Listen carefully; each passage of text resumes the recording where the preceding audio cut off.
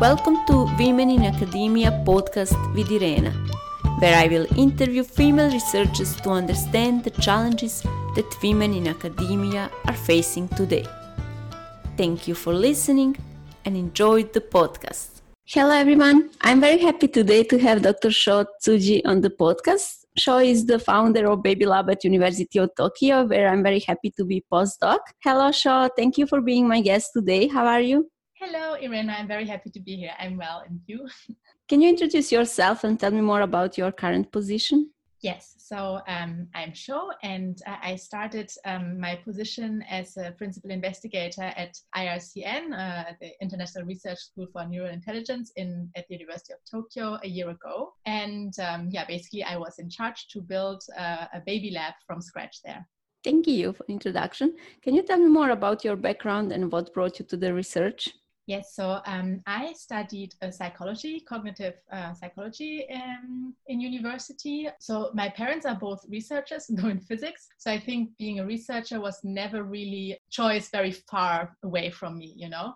But when I studied, I still wasn't sure. And I studied psychology because I'm very interested in people, in human beings. And I also thought I might be able to go into industry with it, you know, in HR or to become a clinical psychologist. So I thought, or to go into research. So I thought there's many options. But later on in the process, I realized that instead of becoming a clinical psychologist, I would have rather wanted to study medicine to become a psychiatrist. And instead of becoming a psychologist in industry, I would have rather wanted to study business or management and go into a business. So that's why I thought, I think research would be a really nice way to continue with the topic. Thank you. What are the biggest challenges you have faced and obstacles you have to overcome on your journey? And if you had to start over, what would you do differently? So I must say that, and I'm probably one of the very few ones that say that in academia, but I must say that I really haven't had many obstacles and challenges along my way. So I think I was very lucky to always work with great people that were very helpful along the way. So I think I've never seriously struggled, I would say. But I do think that what has helped is also that in my close family, I've had someone that had a very severe depression at one point in their career, who is also an academic. And I think actually this probably has saved me because from my PhD onwards, I think I was very conscious about the fact that you have to have some kind of work-life balance. Although I think we'll talk about that later. I don't think I'm perfect at that, but I think just knowing that you just can't focus all your energy only on work, I think has saved me from a lot of trouble, because I think I never really got close to having any mental exhaustion, etc. I don't think I've had a really severe obstacle.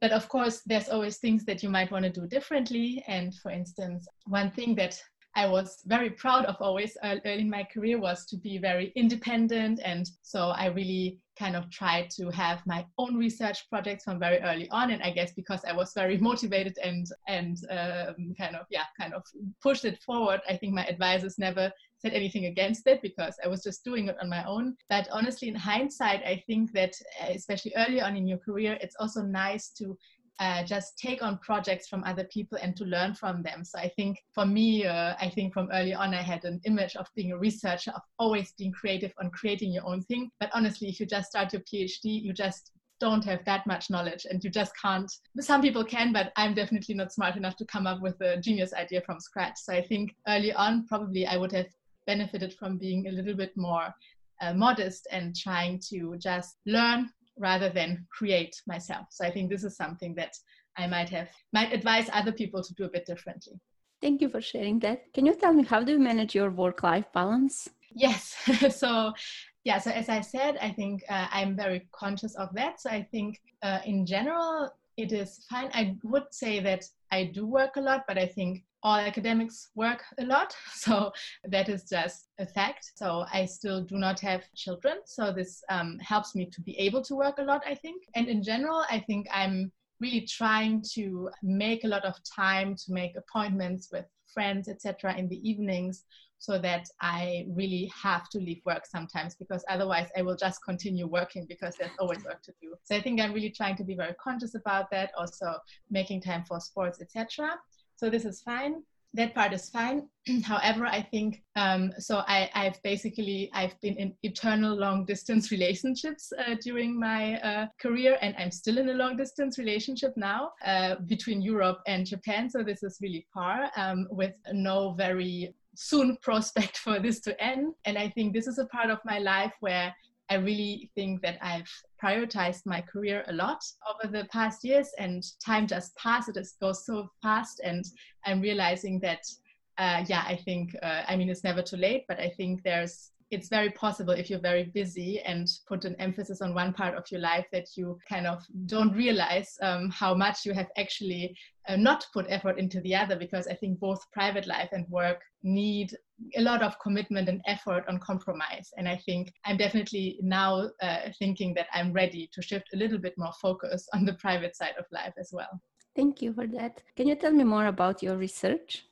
Yes, with pleasure. So I work on language acquisition in young children and babies, and I'm especially focusing on the role of the social environment in that. And I think this is also something that I got very interested in during my PhD. So during my PhD, I was more working really on how they learn speech sound categories, etc. So more about the structure of language. But while doing experiments, like you might also know habituation, where we have to bore babies a lot before they get a reaction. I think I just realized that their attention to things is really important for their learning. So it's not only the content, the structure of language they learn, but also how they learn. That is really, really important to explain their amazing learning capabilities. So this is why I got into that. And then I think I just realized that we still don't know so many things about how they actually learn from the social environment, because of course the social environment is incredibly complex and has so many different aspects. So we know in general that they learn better from it, but what are the exact things that make it better? What are the mechanisms, etc.? And so I guess I try to really strike a balance between trying to recreate a reasonably naturalistic social environment where it's not one isolated social cue, but also trying to be able to isolate the influence of certain social cues, like whether something is interactive, whether there's a smile, etc., in order to see which elements are important for which aspects of acquisition. So which ones signal that this is something to learn, which ones just draw attention, etc. So I really try to map out the space of the social environment that is the most relevant for learning. Thank you. What are your hopes for your future research? Well, of course, to find answers to this question, but I think also maybe similarly urgently, the whole question of creating a very robust psychological science that is replicable and transparent. I think most people have heard that in psychology about the replication crisis that we have in psychology. Many studies are not very replicable, not very robust, and this is a big problem in baby studies as well, because we can only collect very small sample sizes. They're always noisy, so I think it's very hard to try to really create this robust science as a single researcher or lab. So I've been thinking a lot about this question, and so things that I'm currently busy with is, for instance, doing a lot of meta-analysis work and promoting this. So we have a platform called MetaLab, where we assemble meta-analysis on cognitive developmental studies, and so we really try to promote that people use this as basis for new studies to see where the effect sizes actually lie if we look at all literature, etc., which I think is one step to overcome this problem that each lab can only run little studies.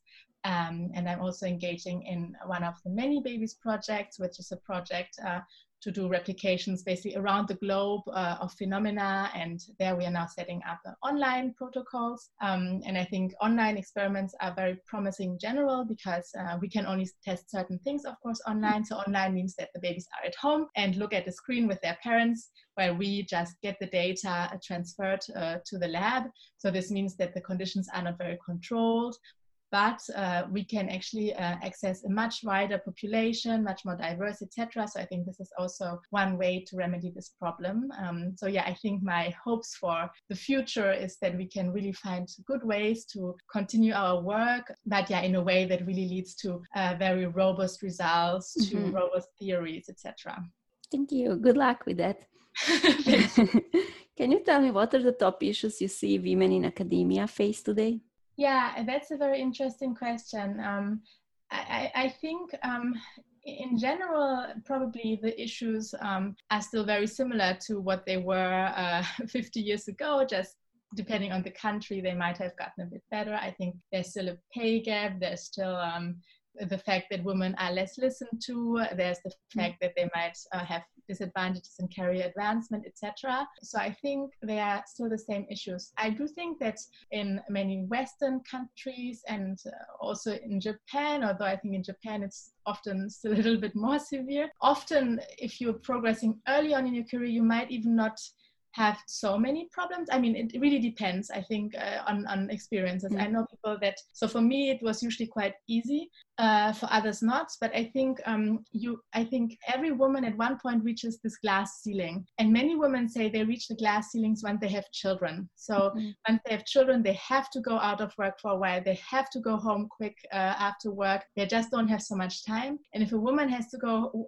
home early, it's like, oh yeah, she has a child. And if dad goes home early, it's like, wow, he's such a good dad. So I think there are all these biases get reinforced once you have a child. Or I think once you get in a more powerful position, actually, because there you start seeing that most people around you are men and they are used to men, and you really can see that the women that are there by the men are often seen as quota women, right? So yeah, we also have women here because now we need to have women, but they're not taken as seriously, although they should be. It's just that that there's this attitude. So I think, yeah, once either you have children or you reach a position where the majority of people is men and the standard working standard is still very male dominated, I think women really face the glass ceiling very, very strongly. Thank you for great insights. Can you tell me what is the one piece of advice you would give to somebody thinking about academia or just starting out in academia? So I think first you should really think about whether you want to be in academia, and which is not to say you shouldn't start, but I think you just should keep your mind open and flexible, because I think we see often in academia that especially doctoral students or postdocs, they really get burned out, they get really depressive, and I think one big factor in there is that they don't really see a way out of it either. So something isn't going very well, but I think they think that either that's their only alternative because they have chosen it or they have to get through it. And I think it is important to know that you can always do something else. The earlier in your career, the easier even, but even later on, that is totally fine. It might not be easy, but there's much more jobs that are not in academia than that are in academia. We just don't maybe know which ones to choose. So I think really keeping an open mind and not seeing it as the only alternative, I think helps a lot. And the other thing is, and I think, well, that's important for everyone, but maybe especially for women, just work with people that you like and that you can admire. And that, I think this is the single most important thing. Like if you join a lab, talk to the people, get a feeling, see whether your advisor is someone that you can trust, that will have your back, etc. It's also important to see what kind of person you are. So are you someone that is very independent? Then maybe you can go into a very high-profile lab where the PI has 10 to 20 students and postdocs and not much time for you, right? But might have great insights once a month when you can meet them. Or are you someone that prefers like having a more like close-knit supervision? Then you might choose for maybe a younger PI or someone that has less students. So I think it's very important to look at the fit, and really, really, I think creating a good network is really, really important. And I think, yeah, you see it really when you then grow up like me. So I think the network that I created when I was a PhD student, I still have them, and now they all start to have their own labs or, are in really interesting positions. And I think, and these are all people that I'm not only professionally, but also personally very close to. I think it helps so much to have a good network of people that you can trust and that you really like, and that whose work you really admire. I don't really like the word networking because it sounds so strategic, and I think it should be more natural than strategic. But I think just having in mind that just meeting people that are like-minded is also really just good for your well-being in your career. It's just a very good thing to have in mind. Thank you for great advice. Thank you so much for being my guest today. It was a pleasure.